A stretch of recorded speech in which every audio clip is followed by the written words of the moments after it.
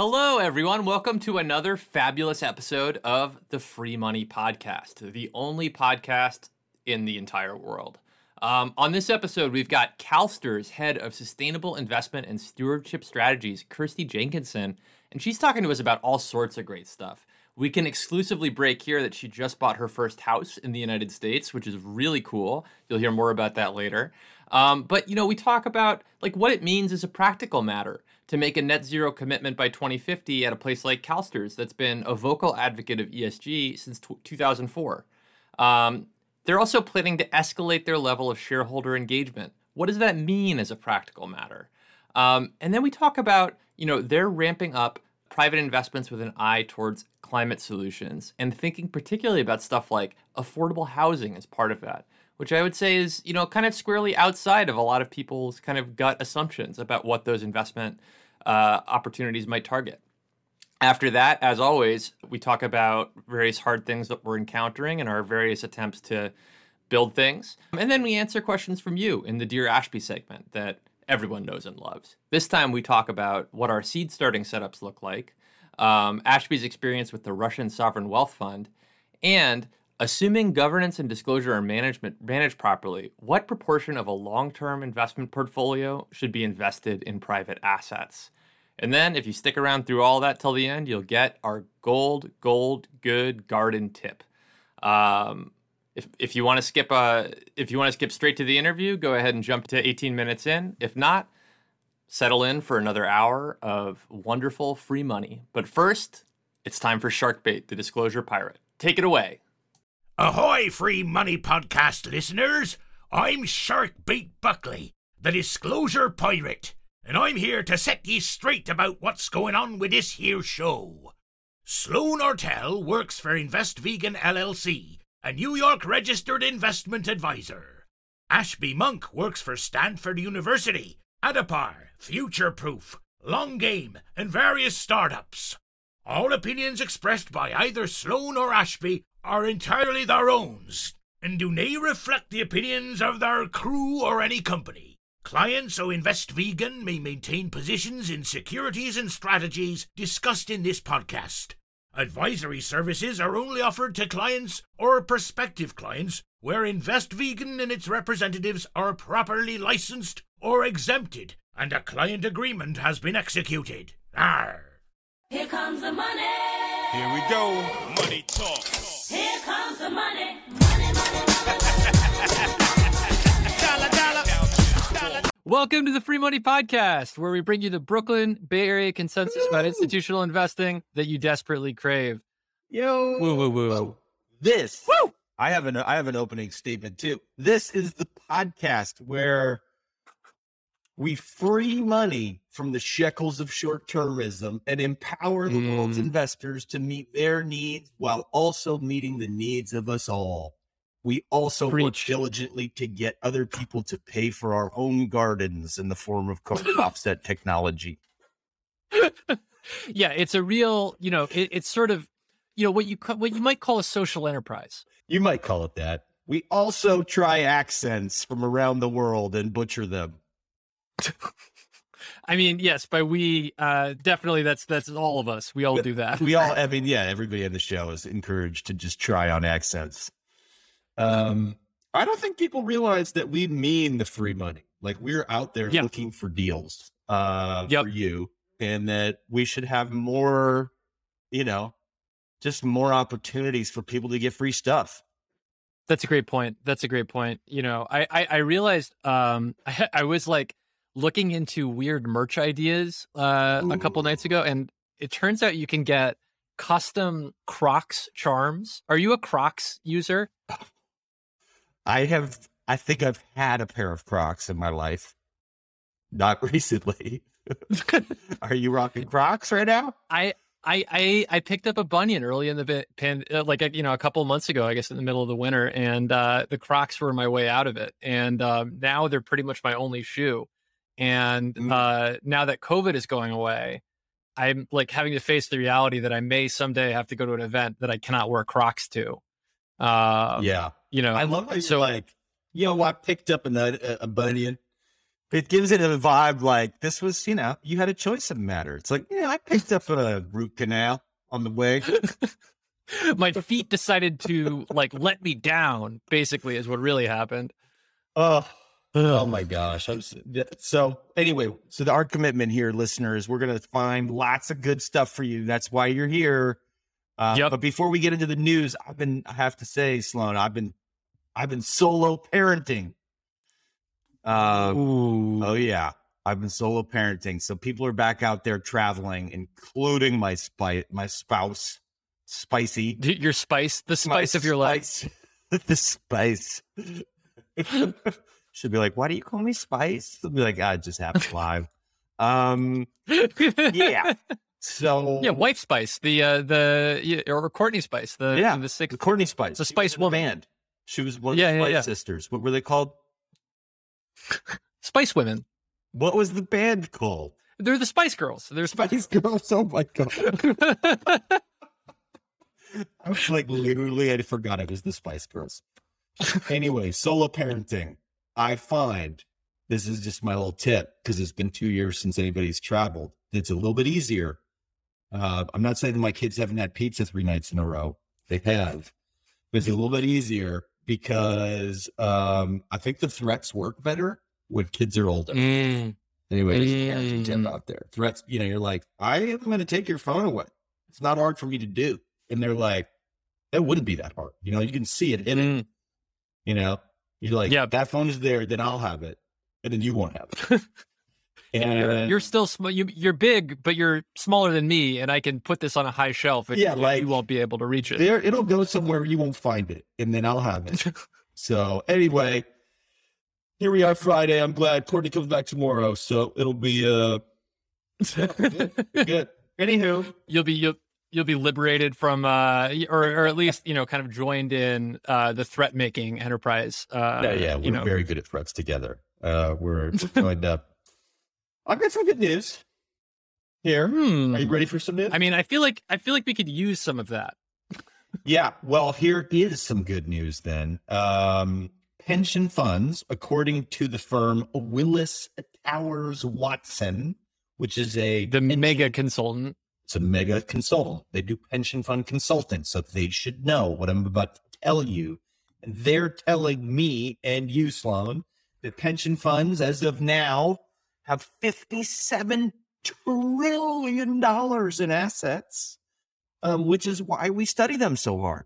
These organizations, you know, we talk about the asset owner community having, you know, more than 100 trillion, but just in pension funds now are 57 trillion. So to me, that kind of is a reminder of how important these organizations are in the world. And I'm always shocked that as few people study them as do.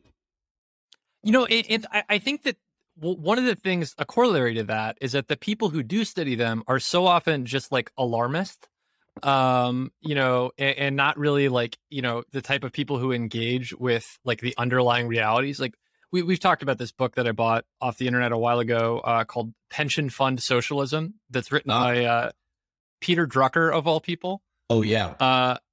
He's quite good. You know, he's a good author, that Peter Drucker. He's a great, I mean, he's like one of the management scholars of our generation, but he's like, you know, a pretty right-wing guy. And in the 80s, he was like, you know, these pension funds are gaining a lot of power. And if they get good at listening to their constituents and implementing responsible investing, it could ruin the economic system that we have that's built on extraction and shareholder prominence. He was right. But it's I mean, except for the ruined part. But the fact that the pension funds could have a huge influence, correct?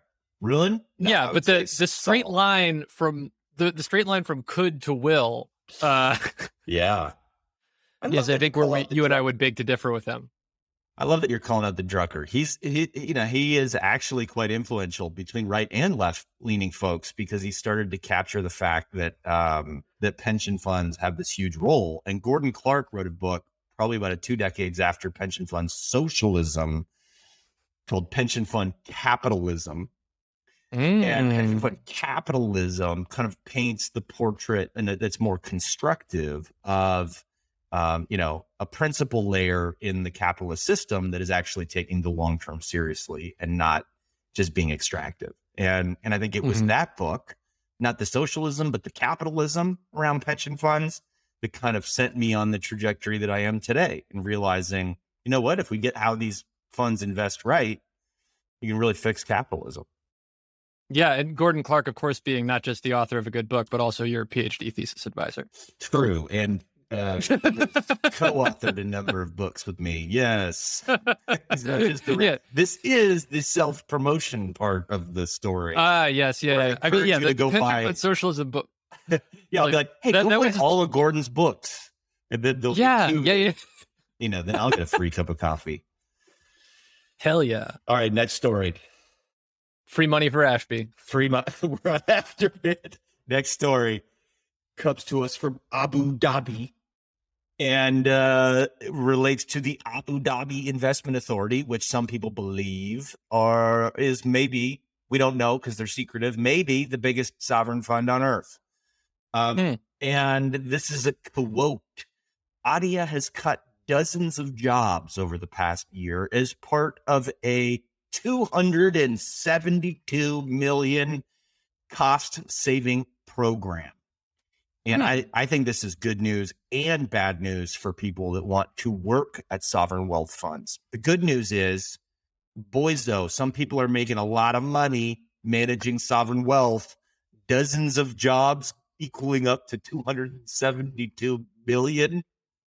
That's a lot. Yeah, that's pretty good average comp. Yeah. So that's the good news. The bad news is these specific jobs are gone. So you're not going to get any of those jobs that were clearly high paying.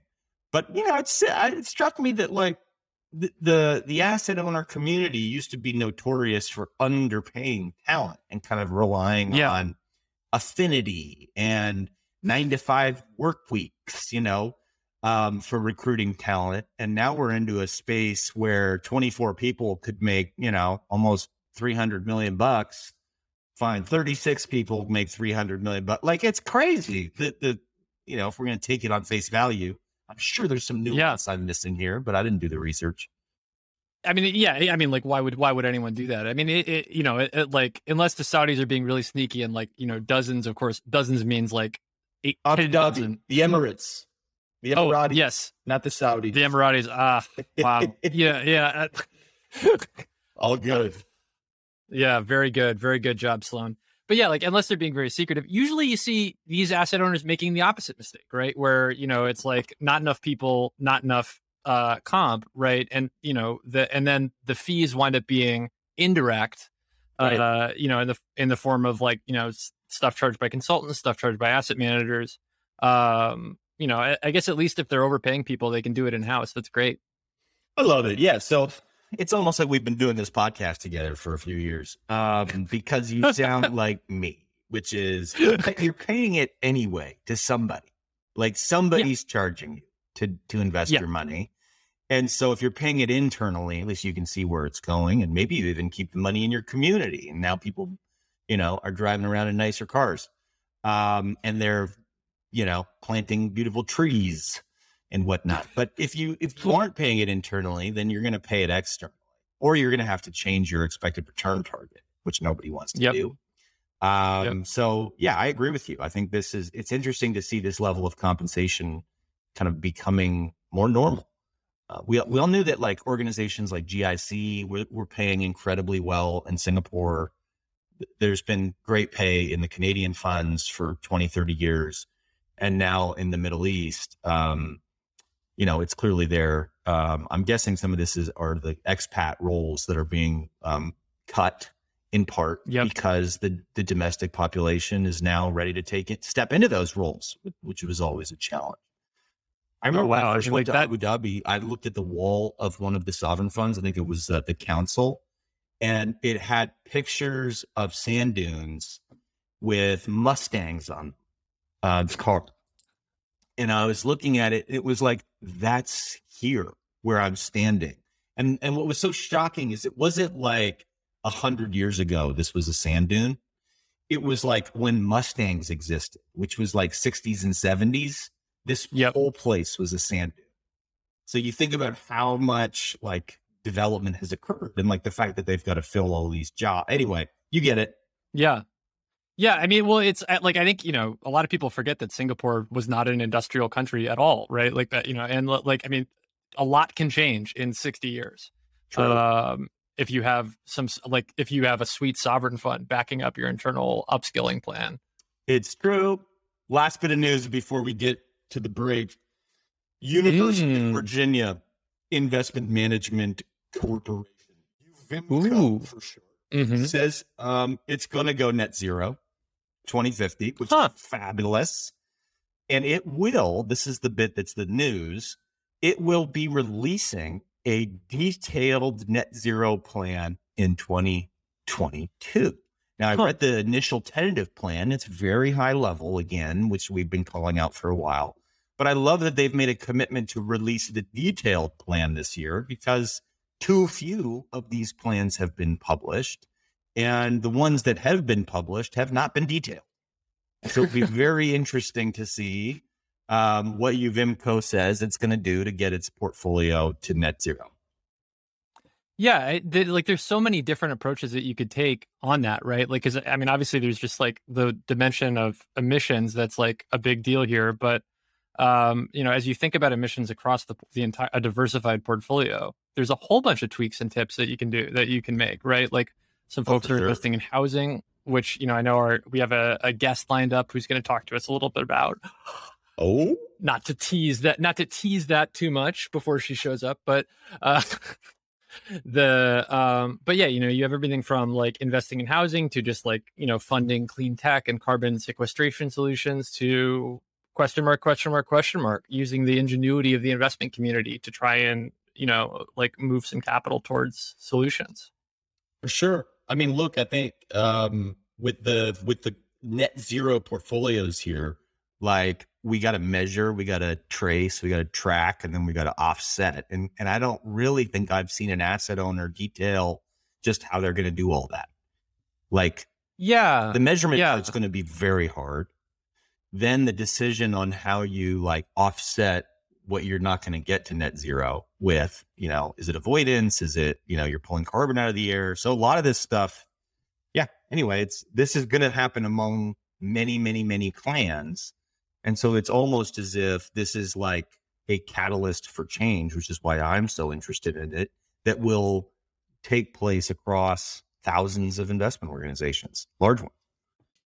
Yeah. I mean, like, I think that, we probably need to, flagellate ourselves a little bit for the amount of crap that we've been giving to this whole net zero 2050 movement, because, I mean, it is, if nothing else, a rallying point for people to talk about. Does flagellate mean self-congratulate? I mean, hit yourself. It means hit yourself. That's what I thought. I mean, like for a certain kind of person, I think that could be a congratulatory gesture. I saw the Da Vinci Code. So that was one. Yeah. That was exactly what I was thinking of. Really? Yeah, that seemed pretty brutal. Yep. Yeah. The for those who, are not up on, the literary classics and, the associated film media, we're talking about a member of a Catholic sect called Opus Dei that, wears a nice, I guess, a barbed wire garter. Cuts into his leg. And periodically hits himself with a leather cat o' nine tails. Now available in the Free Money Podcast Atelier. Maybe what I should do is like, just source one of these very rare items that we come up with and like auction it off for charity, so we could get, the official Free Money cat o' nine tails. We don't even need that. What we need to do is create an NFT where somebody owns the moment where we created the idea of the garter money, whatever, self-flagellation toolkit. We don't even need to make it the real world. We just created an NFT. That's a great point. That's the beauty of the NFTs. You don't actually have to do anything. You know, that is a fascinating, innovative financing model, Ashby. I can see. That's what I do. Yeah, I think creatively about how to, finance important projects, and this is one. And so I feel funnily enough, we've got somebody in the waiting room who also thinks, critically about how to finance important projects, and her name is Christy Jenkinson. She is the head of sustainable investment and stewardship strategies at CalSTRS, which is the California State Teachers Retirement Service or System. I'm not sure. System. Yeah, no, that's good. You don't want to look up that and do too much research ahead of time. So it is definitely. Well, 45 minutes. Okay, I'll see you in a minute. Hello, Christy. 45 minutes. We got you. I heard it. No, you know what? You won't believe this, but we've just bought our first house in the US. Oh, good. We got you. And my husband was just yelling up at me saying, we need to be there at 10:15. I was like, yeah, it's fine. Yeah. We'll get you out of here in 30 minutes or less. I promise. So I'm so sorry that you heard me yelling to him. He was like, that is so on brand for this podcast. Oh, yeah. Have guests screaming at people off camera. Yeah, we haven't had any technical difficulties, which is fabulous. Well, this is incredible. I can't believe it. I'm in a like a whole studio. I feel like this is very cool. Oh, yeah, that's great. Because now the listeners will know just how much technology we bring, because we don't often let on how good we are at this. No. Well, I was listening to a couple of the ones, and so I now heard I've heard your voice before. Actually, but slow, and I was like, okay, now I know what voice awesome. Out for. So I've got a little bit of background research, so I hope I'm going to do all right. You're going to do awesome. The fact that you have listened to this podcast and still agreed to come on it is, I think, a really good sign. I think we've worked our game slot. We pretty profesh. Kirsty, we brought you. That's true. Oh, sorry. I think there's the delay that we were always expecting would happen. But I'll keep talking while I'm talking. So, Kirsty, we brought you on because we want to hear all about the work you're doing at CalSTRS. And one of the things we've been talking at length on this podcast about are the 2050 pledges to get to net zero. In fact, the very last story in our news segment was how University of Virginia just made a commitment to publish their detailed plan in 2022. So it's not just their 2050 commitment, but they promise they're going to get us the detailed plan here. And I know that this is a big part of your work at CalSTRS. You guys have been big advocates of ESG since 2004, way ahead of a lot of other organizations. And so for you, what does the net zero commitment mean in terms of like practical realities at CalSTRS? Gosh, a lot of practical realities. And kind of the first thing is it does sound slightly ironic. You're like, well, we're going to do this by 2050, and everybody, rightly so, whether it's us or whether it's a government or whether it's a city or a mayor, it's like, yeah, really interesting, but what are you doing right now and how are you going to work back? So I think the first thing is we've been really clear that it's the direction of travel. And when you set the direction of travel, it helps you work back from the direction of travel about what you need to do to get there. And so honestly, I think the biggest kind of practical reality is what's the level of change that needs to happen within a very large, complex organization like ours and an investment branch that you need to start doing as of today, yesterday, and 3 weeks ago to enable you to kind of set each foot in front of one another, because you're going to be walking a different path for the next kind of, 20, 30 years. So let me break that down into sort of what does it mean practically. To me, we've tried to put it through this lens of it's going to change and alter the way we think about risk. It's going to change and alter the way we think about investment opportunity. And it's going to change and alter the way that we think about how we use our influence and how we collaborate with the market, because we can manage risk and opportunity within the CalSTRS sort of, headquarters, let's call it the branch that we all sit in. But if we're all going to get to net zero, it doesn't matter what we do within our portfolio. It's actually what happens in the broader universe. And so there's that elements of, influence and collaboration. So happy to walk through more details on each of those, but it's such a fundamental shift about all that we are that you have so much sort of change required. I want to double click on one, which is the change the way you think about risk. We don't need to spend half an hour talking about the weirdness of risk inside these organizations and how it often emerges out of like Chicago School of Economics and rational market, all this kind of weirdness, right? But one of the ways we talk about ESG at the Future of Finance Council is calling it pre-financial risk.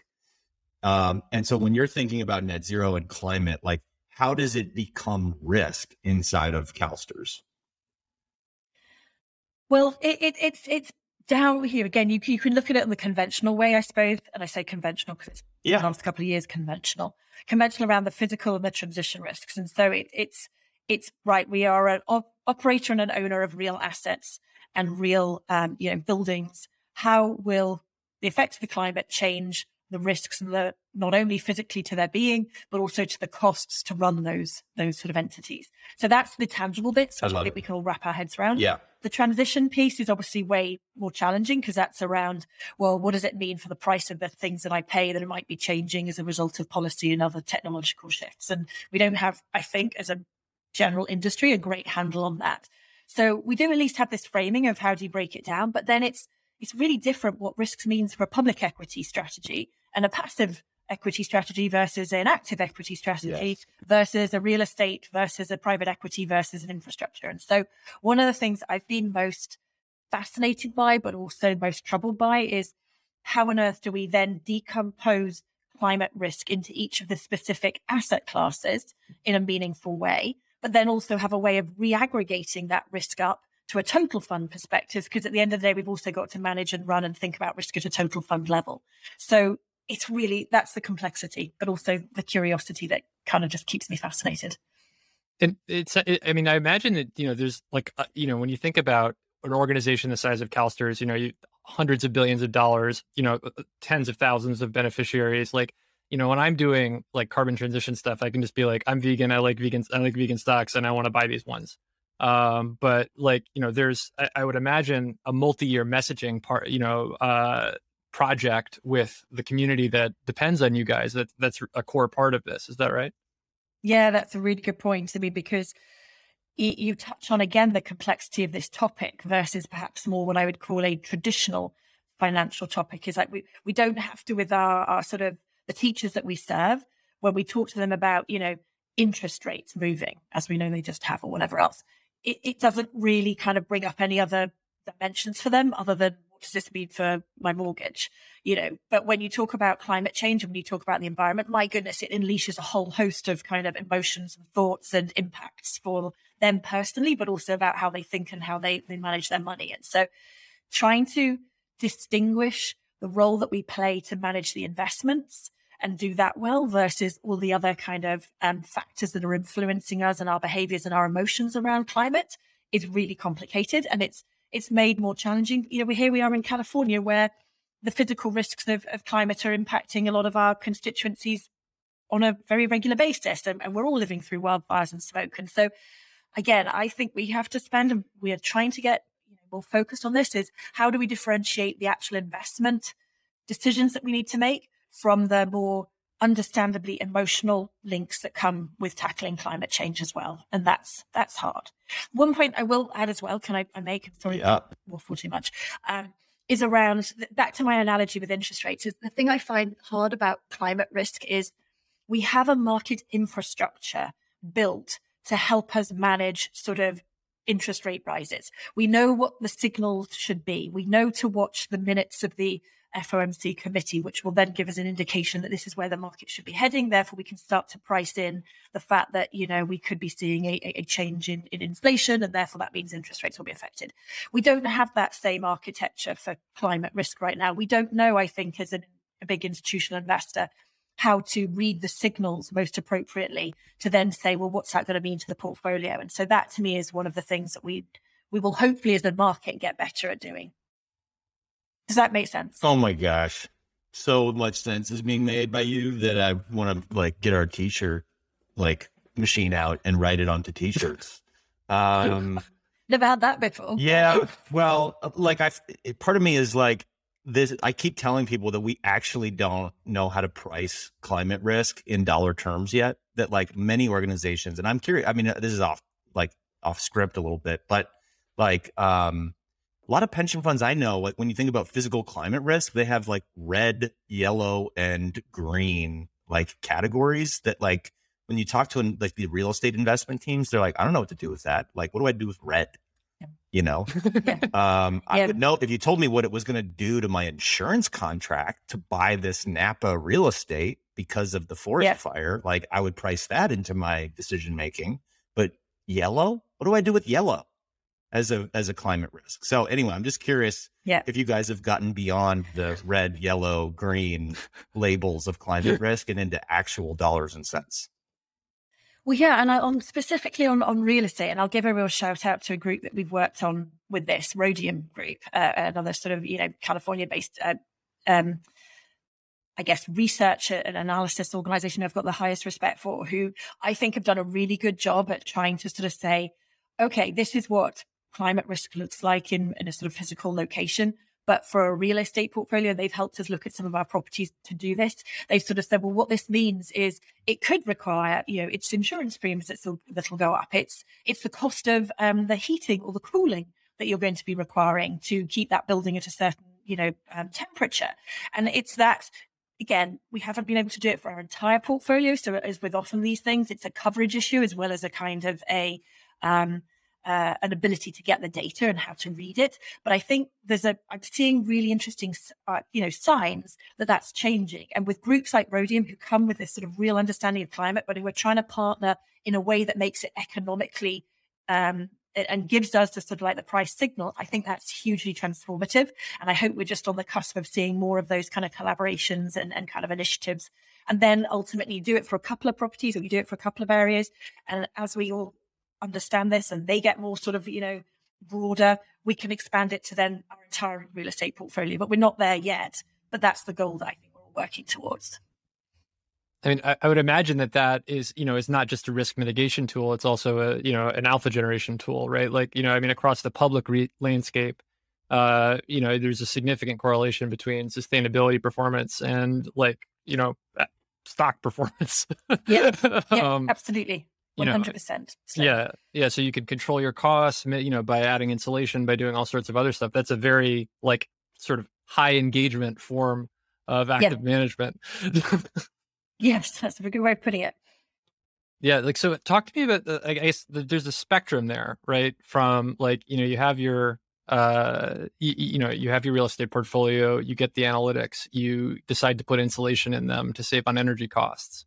To the more indirect holdings that are either intermediated through an asset manager or a public.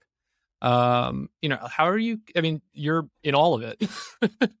How are you thinking about that spectrum and allocating your time and analytical resources? Yeah, it's all about prioritization, I think, and trying to make the right decisions and set the right priorities. And I suppose, again, back to sort of made the pledge to net zero, kind of what we've been working on a lot right now across all of the asset classes is just where should we spend the most time up front? Where is it easiest to get started? Where is it easiest to have the greatest impact so that it doesn't seem like this overwhelming task that we can't handle, effectively? So it's very much around, okay, so where are our most significant relationships, and should we work with those partners first? Where are our biggest exposures to what we think where climate risk is going to affect us and the transition to a net zero will be most impactful? Let's work on that area. So it's trying not to do everything immediately. It's trying to be sort of thoughtful around where can we have the single biggest impact in each area and start with that and go deeper and realize that it's not going to be perfect to start with. That's uncomfortable for everybody. But it's better to be imperfect and get started than to continue to delay. Yeah, it makes a lot of sense. One of the, I don't think we've got all that sorted. One of our questions that we were going to ask you here is around engagement versus divestment. And I just noted that the state of California might obligate you to divest from fossil fuels. Up until now, how have you guys navigated this engagement and divestment conundrum that is so pervasive? It's very pervasive and it's very acute for us as a fund because we have a very there's a lot of people who come to our board meetings and every board meeting ask that we divest from fossil fuels. So we see it very sort of firsthand. People are always asking us to divest from fossil fuels as they believe that, and I understand their point perspective, is a way to tackle climate change. I mean, I'll say personally, and this is an angle that, I think had support across councils for, is I just don't think it's the right theory of change. I mean, I build it back to okay, we all want to address climate change. That is the piece that I'm always really crystal clear whenever I speak to an investment advocate. Is like, let's agree on what we agree on. What I don't agree on is that this is the right way for us to play the influence that I think we have to make the most meaningful contribution. And I say that from two angles. One, I don't think it's the right decision financially for the fund, because I think it's really hard to decide which companies that you want to divest from, and that is always going to be shifting and changing.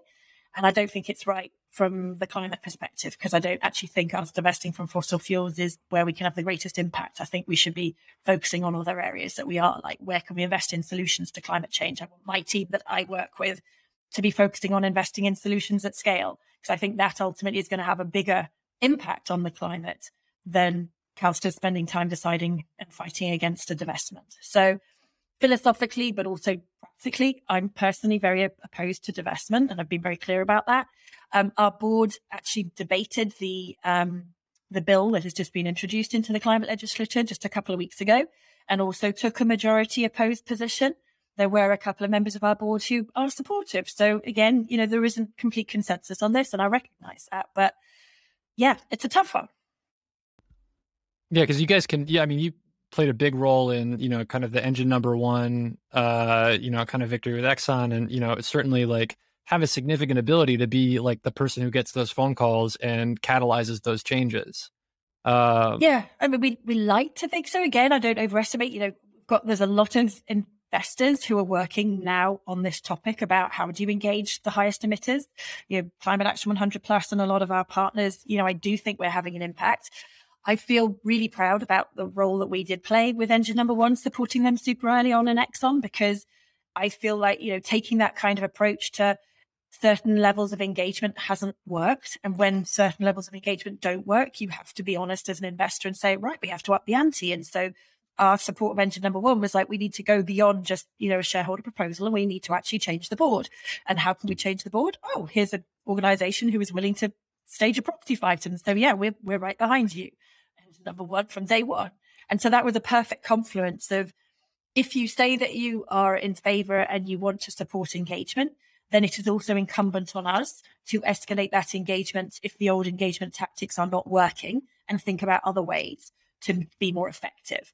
And that could be through working as part of a bigger group, so there's more investors, which I think the industry has done super well in the last couple of years to get smarter at working together. Or you ask for something different, which is what we did at Exxon, which is, okay, the change is only going to happen if the board changes. So how do we get the board changed? Well, it's a good idea.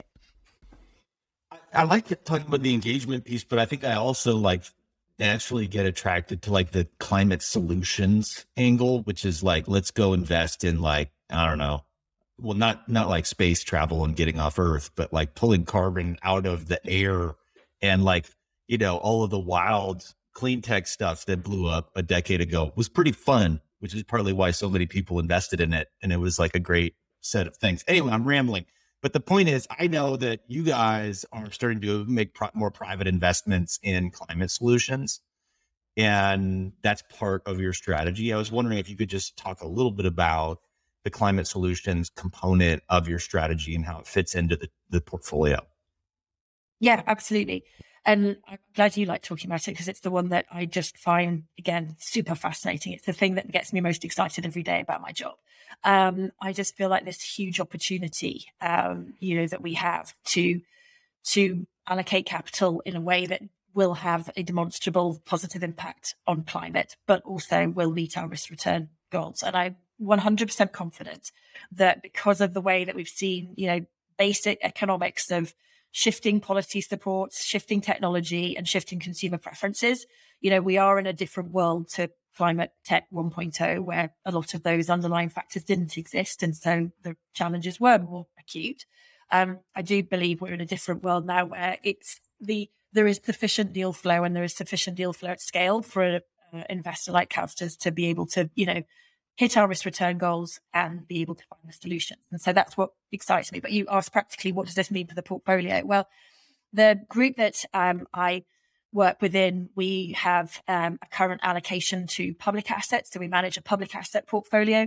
And one thing that we've been working towards over the last year has been to expand our policy to allow us to invest in private markets across real estate, infrastructure, and private equity. And so we've been quite intentional at saying, okay, we're now going to have a dedicated part of the portfolio that will allow us to do two things, which is again, all part of how it's structured. I think it's, and it sounds, I hope it doesn't sound too in the weeds, but to me, this is so important, is if you're a large pension fund like CalSTRS, it's like, well, how do you start investing in these kinds of solutions?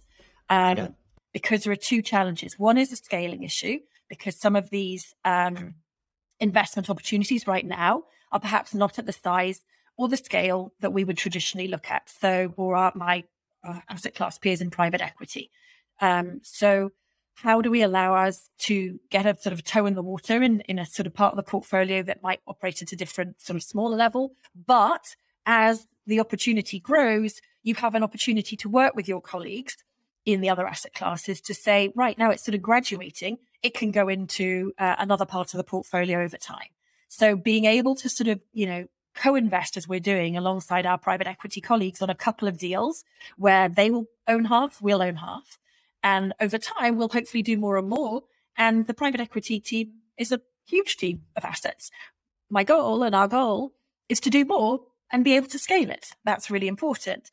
But the second piece as well is, I think for an institution like CalSTRS, is we realized there's certain investments in this area that don't fit neatly into one of our traditional buckets. They don't fit neatly into the private equity bucket or the infrastructure bucket. It sits between them. It's a sort of typical betweener. If you don't have a space to be able to invest, then we wouldn't ever invest. So again, our portfolio allows us to do new investments that don't sit nicely in the other asset classes, but which we as CalSTRS should still have exposure to because it's above our actuarial rate of return and it's aligned with what we want to do on climate change. So we've deliberately then allowed ourselves the flexibility to invest in these new opportunities that wouldn't fit elsewhere or are with partners that we haven't traditionally worked with, and allows us just a little bit more, freedom. And again, the method will hopefully be we can prove and do more of that, and then it can scale. And so you've got this sort of trajectory from new opportunities to scaling. And I feel that's the way we have to tackle it. Do you feel like there's a useful benchmarking tool for what you're doing there? Because it seems like it would be very open to the criticism of where's the beef kind of.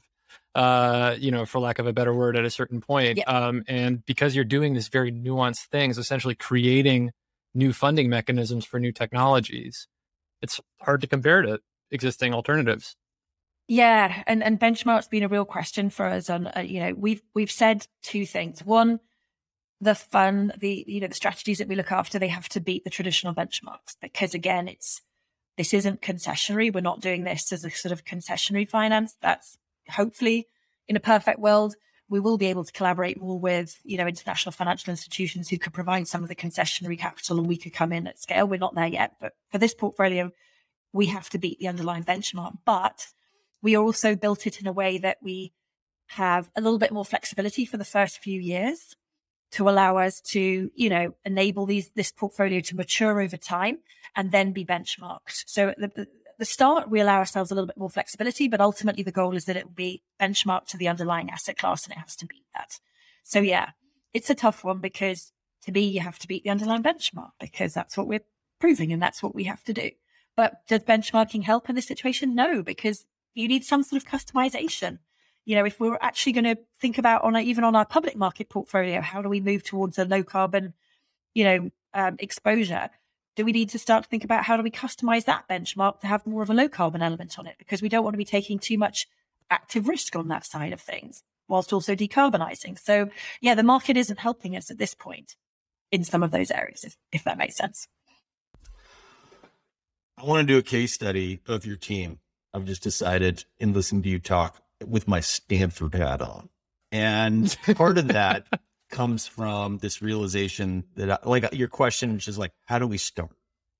I think humans have not invented a perpetual motion machine, but the typical public pension plan comes close, just does the same thing forever, right? It's a monopoly, fiduciary duty, prudent person rules, not a lot of incentive to change. And in my experience, the way you change these plans is you reveal crises. And so you use the data and analytics to reveal something about the plan that the stakeholders didn't understand. And then there's a demand to change. And what I've just heard you describe is almost like an R&D unit that is preparing climate solution strategies for the mainstream investment teams that are public equities, private equities, real estate, but that you actually have a dedicated pool of capital where you aren't hamstrung by like, oh, here's our benchmark. Yes, you have to beat the 7.5 or whatever it is, 7.5% return target. Yep. Yeah, of course you have to do that. And I think you will.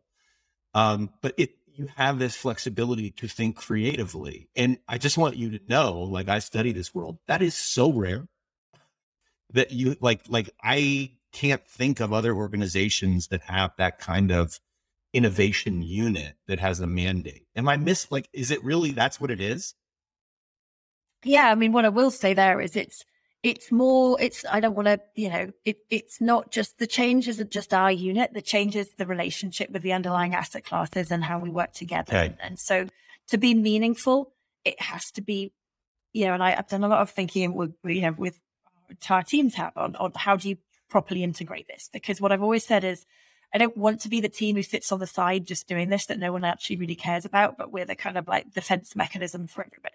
That's not interesting to me. What's interesting is we develop trusted, thoughtful, genuine partnerships with different colleagues in different asset classes about how to tackle investing in the future and the future that's changing. And so I'm basically saying I want it to be a more profound than just like we have this sort of team that sits over there and knows a bit about climate. It's got to be more nuanced than that, which is, gosh, it's all about relationships and it's all about, shared incentives and it's all around shared education opportunities because, the team that I sit in, we don't have 30 years of private equity experience, whereas some of my colleagues do, but we do have a lot of climate and financial knowledge. And it's when the two come together in a way of sort of mutual understanding and respect that I think the magic, that sounds really cliched, that's when the magic can happen. And that's what we need to be humble enough to try and build together. Speaking of the magic, yeah, I mean, like I'm looking forward to this case study. It's going to be good. Because it's like one of the things like that I, when I was poking around on your website, like I was really, pleasantly surprised to see affordable housing included in this, broader kind of sustainability, climate adaptation portfolio. And like, I guess, two-part question to some degree, like, does the discussion about climate crowd out some of these other kind of, huge wins? Like, I mean, California, do you guys have an affordable housing problem? I mean, you just bought a house, so. Literally. Yeah.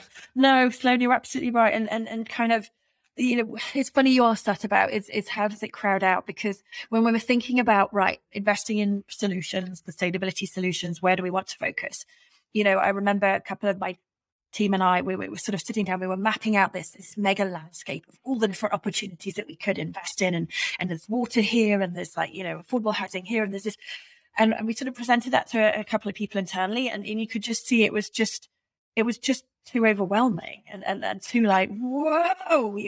So we're like, okay, back to basics. Let's start with climate solutions. Let's identify climate solutions. And we've got a sort of a nomenclature about that. And let's start with affordable housing because we have a real estate team that owns a number of kind of operators that has an understanding of affordable housing, that realizes the gap that exists. So rather than trying to say we're going to tackle income inequality through all of our impact, we're going to say, no, let's start with something that we know a little bit more, which is more tangible and we can get our heads around together. And let's say we're going to expand our investments in affordable housing. So that's what we've done. And with our real estate colleagues who are just fabulous to work with on this, that's something that they were going to be doing and focusing on, but we are bringing a kind of a combined shared energy to it that I think is really exciting. And we just did our first deal together in an affordable housing opportunity in South Central LA. Which is really focused on, underserved Black and brown communities with a huge community impact. So it feels like a really good place to start. So yeah. And do you, look, we could talk to you forever about that and I know you got to go. But last quick question, like, do you guys on this unit invent new investment diligence requirements for these things? Like they may be more stringent, my guess is, because you're kind of looking at it from two angles now. But do you have the flexibility to think about, what should the diligence be and how should we be looking at this? Because I find many times public pension plans, this is kind of imposed on you from some, bureaucratic overlord. No, I mean, it is. We do have some bureaucratic sort of processes that obviously we follow, but also, due process. But good question. I'll give you an example. We're running right now a search for a new public equity manager pool to help us diversify our public equity sustainability focused manager pool. And, the traditional route is, they have to be part of investment for us to be sort of in the mega search. And then we whittle that down through a kind of a due diligence questionnaire. We actually inserted a second stage in that, which was a set of questions that we sent to a sort of further shortlist around how do you integrate sustainability issues into the way that you invest, because we felt there was nothing we could get off the shelf or anything that they would provide us that would give us enough clarity on whether their understanding of sustainability as an alpha driver was aligned with ours. Because again, as we all know, there's, the SFDR and the EU and sort of others are trying to set up, and sorry, the Sustainable Finance Reporting Directive is trying to set up fund nomenclature around your sustainability fund or not, but it's really hard to know what you're buying off the shelf. So we developed our own set of questions, our own DDQ, specifically to sort of say, right, you're aligned with us or you're not. Now you make it into the smaller pool, and now this smaller pool, we're doing a traditional DDQ around, people, process, and everything else. So on that, we had to reinvent an entire level of kind of like filter to help us. On the private side, again, we are adding additional questions. We're adding additional kind of like expectations of sort of our external independent fiduciaries who help us to kind of assess whether the deals that we're looking at align with what we want to achieve. We need to get, as you do those, I would love to help you get those case studies into the world, because it could be that you're a role model, right? Like part of the reason we do case studies is we want the world of institutional investors to copy you, and then they're investing in sustainable and on and on and on. So thank you for the work you're doing. Happy to. We're just so excited. Oh, no, thank you. Well, yeah, honestly, I'd love to, to the extent where we want to share and learn, let me be quite clear. It's not just about sharing. It's about, we've got so much to continue to learn. Yeah. So to the extent we're able to do that, we want to be that team that's constantly curious. Well, like I love a team that's constantly curious and, pushing public equity managers to do more real sustainability. I mean, like, there's a real leap of faith to be like, I'm gonna do like an out there lefty sustainability asset manager, and like the institutional supports and stuff like that are really not there to like, differentiate these things from, kind of like, here we are, we graduated from Harvard Business School 10 years ago, and it was the time of life that we, the stars were right, that we should start a fund, So yeah, I mean, like that, I really look forward to these case studies and to having you back on at some point to discuss them. Thank you so much. Thank you. Thank you very much. I really appreciate it. All right. Good luck today. Long distance high five. And yeah. Well, it's, I mean, like sometimes when we record these things, I'm like, how do we get to do this? I know. Like, it's so fun. It's so like, fun. She's so fabulous. And candid and informed and like, really thinking about this stuff, in a highly bureaucratic, highly like overseen situation, right? Where like, you think about, the big California plans, like, oh gosh, are those like, magnets for scrutiny? No. Yeah. Yeah, but the cool thing there, she's like, yeah, we've deployed capital into this. We're investing in that. Like there are things happening, and every single one of these are running through a return requirement of 7.5% or so, whatever the expected return target is, right? And so it'll be fabulous as these things mature to watch how those performance numbers track. So exciting times. Yeah. Very exciting times. I have a brand new sound effect to share with you. Are you ready? Hit me. This is it's for building stuff is hard. I love it.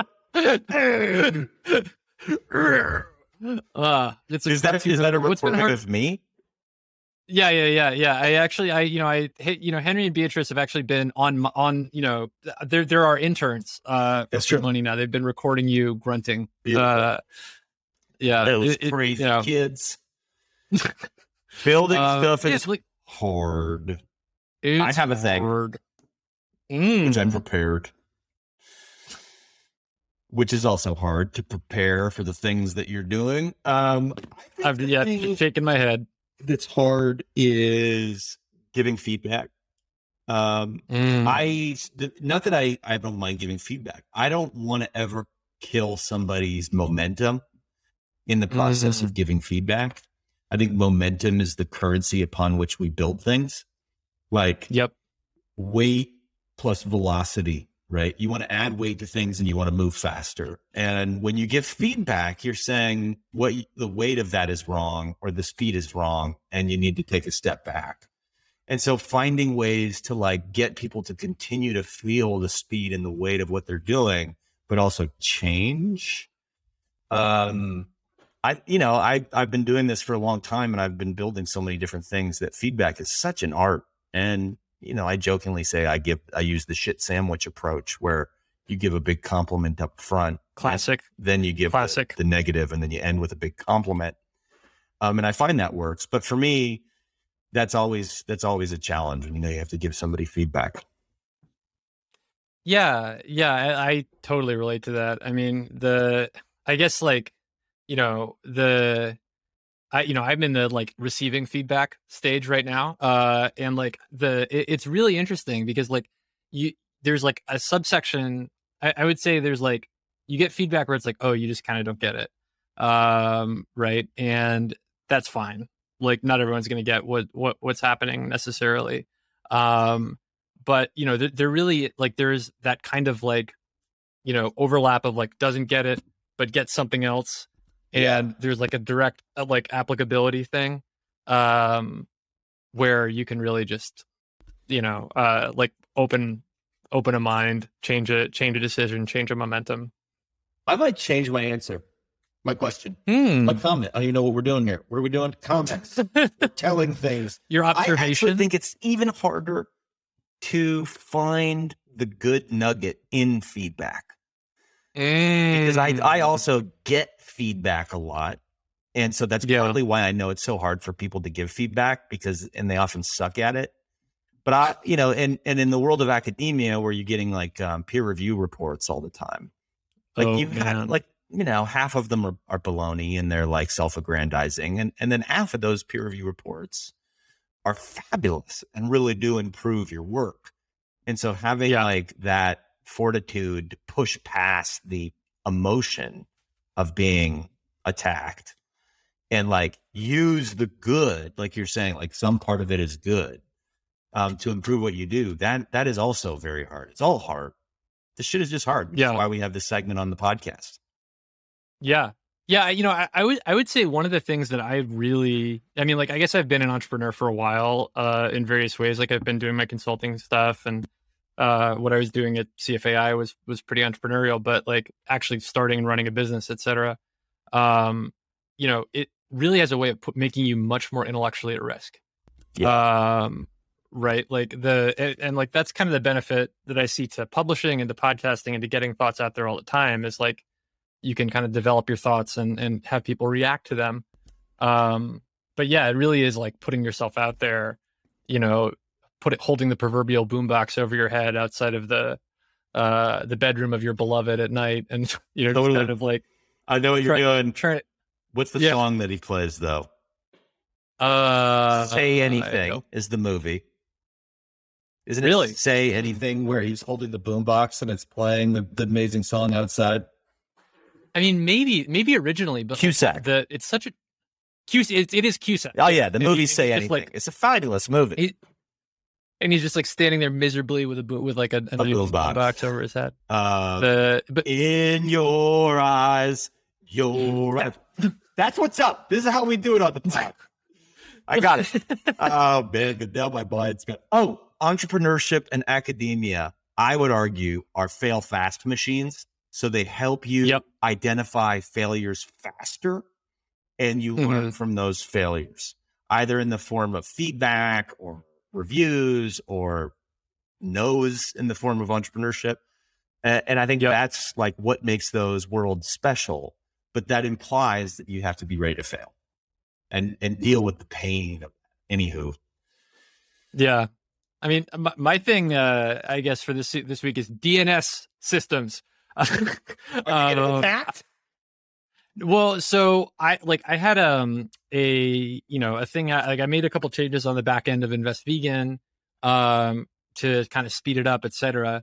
And harden it against attack, because there are a lot of kind of older folks that kind of use the site, and I don't want to be man in the middle or whatever. But the thing that's been really interesting to me is like something magical happened, and I started getting like a couple inbound leads a day a little while ago. I don't know who or why necessarily, but it really is like kind of this crazy. It's like when you plant a seed and all of a sudden stuff starts happening, but it happens like totally outside of your control, and you just sort of have to observe as closely as you can. And I think that moving from the process of like, where you have the spreadsheet and you have the the sketch of what you're doing, and you explain it to your friends, and they're like, that's not crazy actually. To like the point where you're like, oh crap, I need instrumentation to ask questions about what the hell is happening here. I don't have any of it. And it's like, and it's all like marketing instrumentation. It's not investment tooling. It's like, how are people behaving on the website? Interesting. And this is why there should be like an opportunity for the asset owners to outperform, but they are just dysfunctional. Mm-hmm. You're having to spend a lot of money on like just understanding your clients. And this is this weird, strange world that we exist in, right? Where like the asset managers have to spend a lot of money to understand client needs, demands, objectives, in addition to the investment portfolio. Yeah, it's hard. I can only imagine what you're like having to design and build in order to manage all that. Honestly, my number one tip for overcoming that is I'm proud of you. Thank you, my friend.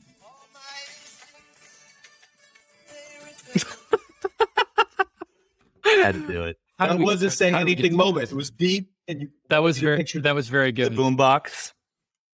Yep. It is hard. I need to make light of what you're working on. No. Honestly, my number one hack is dating a software engineer who knows a lot about the tooling. That is good. Yeah. That was my hack in college. Marrying somebody smarter than me. It really works. Yeah. I plan to use it. As much as possible. I mean, not in the some people might know I have Mormon heritage. I don't mean that I intend to start a large polygamous family. You went there. Anyway, time to move to the next section.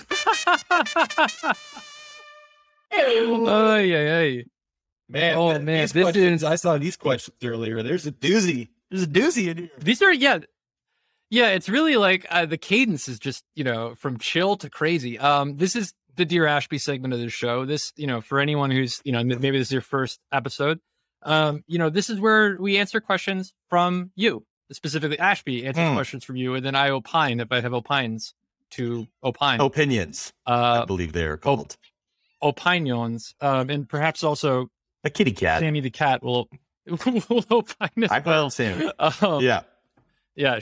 She's a very, very, very personalitied cat. So first question is, what's your seed starting setup look like? I mean, we just reuse all the little planter stuff that we get from the plant store and put seeds in those. Yep. In fact, I have like a little baby oak tree that was like literally out of an acorn that we shoved in there, and I can see it outside right now, and it's leafing. For like most of the winter, I thought it was dead. It's like, I'll just keep watering it. And then I often put those little planter things just out on the edge of the lawn so that I don't forget to water. The lawn gets watered 3 times a week. And also I just admit that like being in California, it's just so much easier. Like sometimes you can just like literally put seeds in the ground and forget about them and then be like, oh shit, that thing's growing. Yeah, I do literally, I do often forget that you're in California. So lucky compared to like people with frozen tundra, you know? It's a great gardening hack. Yeah, live in a warm place. Yeah, this, seed starting though, pretty like it's not that hard to do if you happen to be in the tundra. You just get like a little $6.99 pallet from Home Depot. Do you have a seed starting next question? I'm curious. Oh yeah. Well, so what we did is, seeds. My number one seed starting hack is just order your damn seeds early because have seeds. Is that hack? Have seeds. Yeah. That's my main hack. Because like it's remarkably difficult actually to get good seeds in a timely fashion. More and more every year because people are getting into gardening. We're all thinking about our homes, the pandemic, etc. So I think that we had to order our seeds from like 5 different vendors, and some of them are taking 3+ weeks to ship. So yeah, but we have like a nice little IKEA shelf with some lights on top of it and a bunch of morning glories and snapdragons and cotton plants blooming that will kind of throw out into the frozen roof before too long. This question is like from a close listener of the fund. Of the pod. You mentioned of the pod. Ooh. That was a sound effect. That wasn't me just regularly farting. You mentioned your experience with the Russian Sovereign Wealth Fund in an earlier pod. If you are working on a new and similar project for a country like Iran, say, that may become hostile to the West in the future, what changes would you make based on that experience? I'll start this by saying I just love our listeners. That is a fabulous question, right? Like I know, right? I saw that come in and I was like, God dang, like there's some pretty freaking like with it human beings listening. It's a good job you out there that ask me the tough question. Because then I have to sit down. That's practice right there. I owe our community a response because, did I help? Have I been helping the bad guys? Some context on the project that occurred with the Russian direct investment fund. So I was never paid by them, right? Like I have helped to build a not-for-profit in Canada called the Institutional Investors Roundtable that works on behalf of the asset owners, Canada Pension Plan, Ontario Teachers, GIC, et cetera, et cetera. Got about $15 trillion of capital around the table. And our goal has been to find novel access points to avoid the cost of private equity. Have you heard me talk before? That's what I do. I try to get around the fee structures. And so this was 2012, 2013. This is before the invasion of Crimea, I believe. Was that 2014? Yep. Crimea. And RDIF, even before it was called RDIF, was a member in the IIR. And so they, again, it was a not-for-profit. So I was never paid by them. And in this case, I have to say the idea of building a platform to facilitate development and explicitly, which the RDIF was about, was deepening relationships across borders. So helping overseas investors get access into the Russian context. And oh, by the way, the model of the RDIF has been replicated in India with the NIIF, Turkey, now in Indonesia. You can almost argue some of the French stuff is very similar. And so from me looking at it, now I'm going to reveal some of my more, call it, dare I say, conservative thinking. If we can build economic links across these countries, then ideally we create higher cost of conflict because of the economic links, right? And that I would have hoped and did hope and explicitly thought would have reduced geopolitical risk, because the international reliance on Russia and Russia's reliance on the international community for investment capital, et cetera, would have kind of increased that cost. What I think is harder to see is like, he just didn't, Putin just didn't care, like he sees this as a purge of all the bad guys. And so then the question is, have I taken anything away from this? Would I go and do work with Iran? And I love that question because Iran, on the one hand, is a democracy in the Middle East. There's like some would say that the people are, aside from like the government there, pretty progressive, and that, if we could build more economic links between Iran and the West, maybe it would minimize the chance of a nuclear war or them doing something stupid like bombing Israel. I think the real fear I have is when people are isolated behind a curtain, dare I say, an iron curtain, and don't feel like there are costs associated with doing something really bellicose. Yeah. So would I do it? I don't think I would. I think my wife would probably, as a Canadian, my Canadian passport can get me into Iran. I'm not that worried about it, but I don't have plans to do it. That's, my wife would be like, what the hell are you doing? But I think part of me just sees these like international, projects as like reducing the geopolitical risk than increasing it. I don't know. I'm happy to like take critiques and feedback on that, but, what do you think? I mean, I would, I think that this is one of those like classic benchmarking things where it's like, what shows up on the benchmark right now is at time T, right? Like, whatever it was 3 weeks ago, some people were invested in Russia. Yeah. But what doesn't show up in the benchmarking is that like McDonald's opened in Russia in the 90s and like, greatly increased, cultural linkages between these two countries that were like literally on the brink of blowing up the world for a very long time. Yeah. And like created all kinds of jobs, created all kinds of prosperity. So like, I think you kind of have to like, it's an absurd exercise to try and do, but from a theoretical perspective, you could go and say, all right, so, what are the I guess in healthcare interventions, they think in terms of QALYs, like quality adjusted human life years, that are, made by like funding a bunch of malaria nets, right? And you could kind of, if you were, say, the Gates Foundation, you could denominate your humanitarian interventions in terms of the number of quality adjusted life years that you could buy by funding them in various different places. This is kind of a digression, I'm realizing, but run with it. Yeah. Yeah. So let's say like, we start with taking the heat off of me. I'm loving it. Yeah, exactly. So like, who wants to talk about a relatively obscure concept in development economics? Yeah. But like, so I would argue that, giving people jobs and things to do and creating like uses for capital domestically, as a substantial boost to quality adjusted human life years. On the flip side, like, having anything to do with Russia, arguably, has a negative effect on the number of quality adjusted human life years, given that they're engaged in a war of aggression and choice at the moment.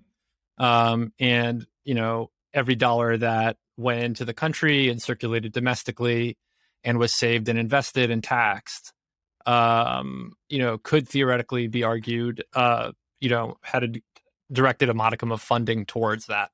But like, I think that you have to think about it in terms of the veil of ignorance that we operate in as investors. And that's like a John Stuart Mill, like ethical concept that I don't see people talk about enough in like capital markets, right? Yeah. Yeah. Like because like, you can't know what's going to happen, 25 years from now, or 10 years from now, or 3 years from now. You can just kind of do your best and try to build bridges, so, and you can be open to the critique. The thing that's so interesting about this moment, this question, which I truly loved, because it forced me to be like, what would I do? One, I don't think I would accept payment from a bad acting country for this. I think that just feels bad. But I also think I would help them implement good governance to avoid, graft. And I've done that. I won't mention the country in the middle of Asia, that I went to, because I don't want to get in trouble. But there were accusations that the subsoil assets in that country were being pilfered. And by showing up and showing them how to design a fiscal rule and how to design like a professional investment program, how to oversee that with proper governance and accountability. Like, ideally, you are helping avoid the corruption in certain places. Yeah. By bringing good governance to them. And doesn't that then put them on a trajectory to maybe not being as corrupt? It's very hard. Well, and then you get into like the trolley problem of like, okay, so you see this thing happening, enough about sovereign wealth funds that a disaster is plausible, right? Like no matter you've what seen one happens, MVP, right? Yeah. You've seen the movie on Netflix about it. Like these things happen if they have bad governance, and Goldman Sachs help them do that. Yeah, exactly. And like, and they'll call up, like some reputable seeming Western firm and whatever. And like, and then maybe they'll put up the Ashby Monk bat signal. And if you don't respond to that, do you have an ethical, First of all, there? Can we invent that? The bat signal. The Ashby Monk bat signal. What is it? Is it like the giant boofy hair like shot up into the cloud? I just like I'm now picturing like what is my equivalent.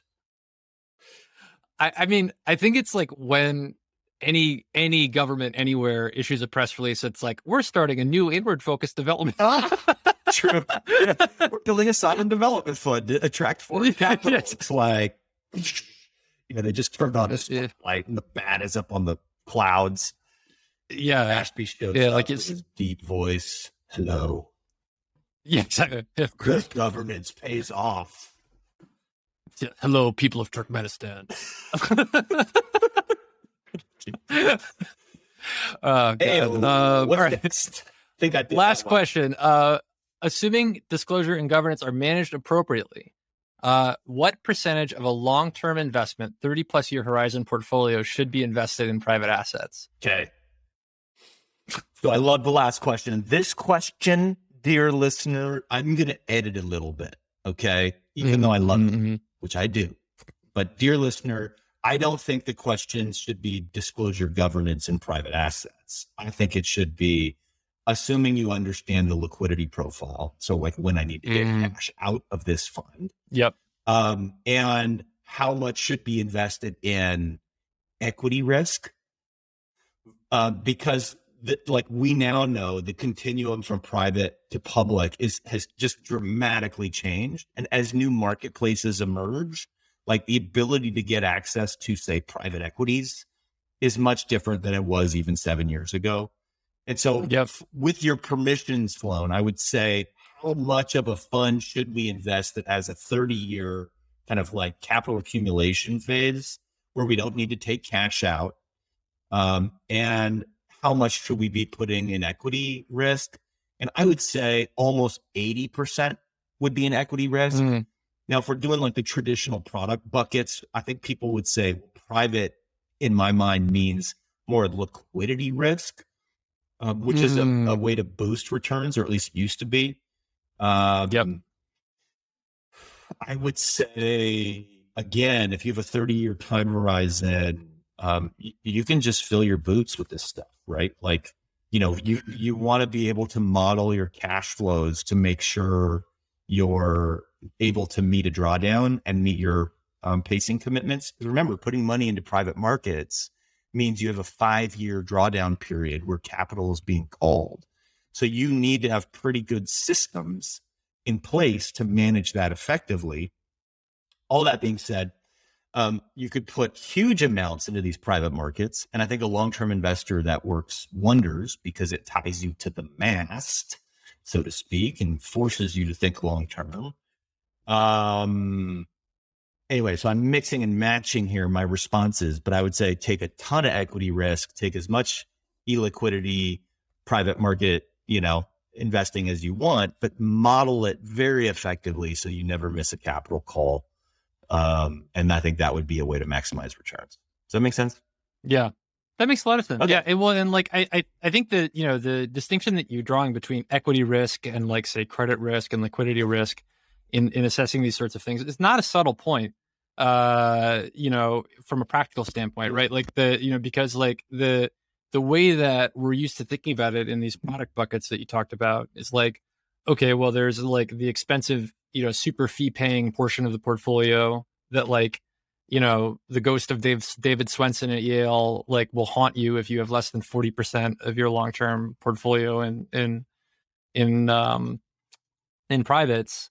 But is that private credit? Like, are you lending money to consumers? Are you lending money to growth companies? Are you or are you investing in climate solutions directly? Those are all private, and they all have such different risk profiles.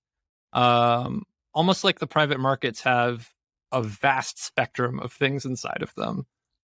Yes, it's almost as if like categories like that aren't that useful. It's almost like we need to queer the boundaries between these accepted buckets. So yeah, we're running a little long, so let's cut to the garden tip.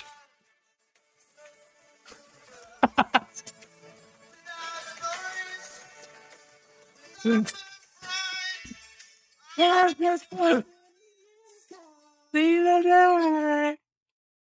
so the accent that It's actually, I mean, I think we promised the listeners some accents at the top of it, and what we gave them is John Malkovich. Is that Peter Gabriel? That is Peter Gabriel, yeah. But it's not John Malkovich; it's John Cusack. Cusack. It's John Cusack. I always confuse those two guys. Are you going to try a Chicago accent now? Oh no, I can't. You? I feel like a Malkovich impression is like a really good impression to have, though. Have you seen Space Force? Yeah, I mean, very good. It is very good, unbelievably good television. I mean, we binged it, my family. The next season came out, and we was like, gone. What, the 2 days done? Yep. Anyway, there's your tip. That's not a gardening tip. That's a tip. It's just a tip. Yeah, you got to get on that Space Force. Yeah, I mean, aside from order seeds, I'm gonna go with, think about like, I guess if you use potting soil, if you grow in containers, you should be aware that peat moss, which is one of the most common ingredients in gardening soil, is not sustainable at all. Interesting. Peat moss is a carbon emitter. Yeah, so peat bogs are one of the most potent carbon sinks that are naturally occurring. Oh, so you shouldn't be pulling out of there. Exactly. Yeah. So when we, I mean, there's no way to get peat moss out of a peat bog other than like literally strip mining it. Where you like cut it up into little blocks and like pick it up and move it. So like in the US, we have an easier time with this because our peat industry is our peat imports usually come from Canada, which is a newer industry, and less of the peat bogs have been harvested. But in the UK and and all sorts of other places, they're already enacting legislation to make using peat moss in your gardening soil illegal. Yeah, so hobbyists in the UK won't be able to use it after 2024, I think, and professional horticulturalists won't be able to use it after 2030 in the UK. So if you're trying to move away from it, it's not a chill process. Really?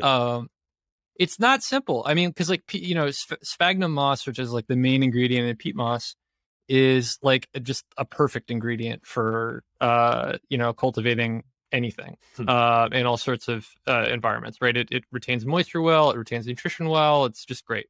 And it's relatively inexpensive too. Wow. Because we don't really tax the externalities. So my tip would be like right now I'm going through the experiments I did last year to try and get off of peat moss. And I did all kinds of crazy shit. Go on. Like I tried growing plants in pots that were just coco coir, for instance. And that is dumb. Heard it here first. Yeah. So basically my tip is take seriously getting off of this stuff as you're buying peat moss, but don't just jump, from one thing to another because it will be very, very discouraging. So take the time to, if you're listening to this podcast, the odds are that you can afford to spend $35 on various different kinds of soil amendments. So when you go to the garden center, look around, buy 5 different things that don't have peat moss in, and try try them. Beautiful. Because by 2025 you probably should not be using it. So I guess, maybe we could get people to make the peat free by 2025 pledge as a compliment to the net zero by 2050. We got to get the word bog in our slogan somehow. Your bogs will thank you, or Barney the instead bog. of getting bogged down, bog. Yeah, let's get bogged up instead of bogged down, right? Well done. My gardening tip is much more high level, and in a small way, you may suspect I forgot. Mine, just before the pod, though, I went out. My jasmine is blooming. Okay, and it's here. It's almost April. We're in March, April here. Things are blooming all over this yard. And I was just going to tell everybody, like, this is the moment that, like, we do all this for. So, like, make sure you stop and smell the stuff. I was just transported to, like, 7-year-old Ashby, like, just before this. Aww. By smelling that jasmine. I was like, you know how smells trigger all the... I was like, oh, my God. I can remember being a kid. Smelling this. You're just you're transported. It's like, I'm picturing like 7-year-old Ashby still with the same amount of crazy hair. Talking about pension funds. Yeah, exactly. Just like, that jasmine smells like it's got a great governance structure in place. Jasmine is so good. I mean, when you smell jasmine that's blooming, it's like, holy fiat. I know why they made soap out of this stuff. It is fabulous.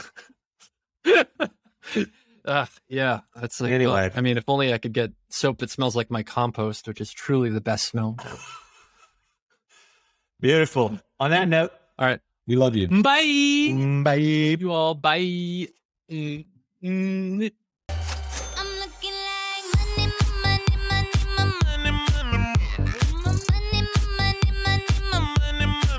Make it rain on them.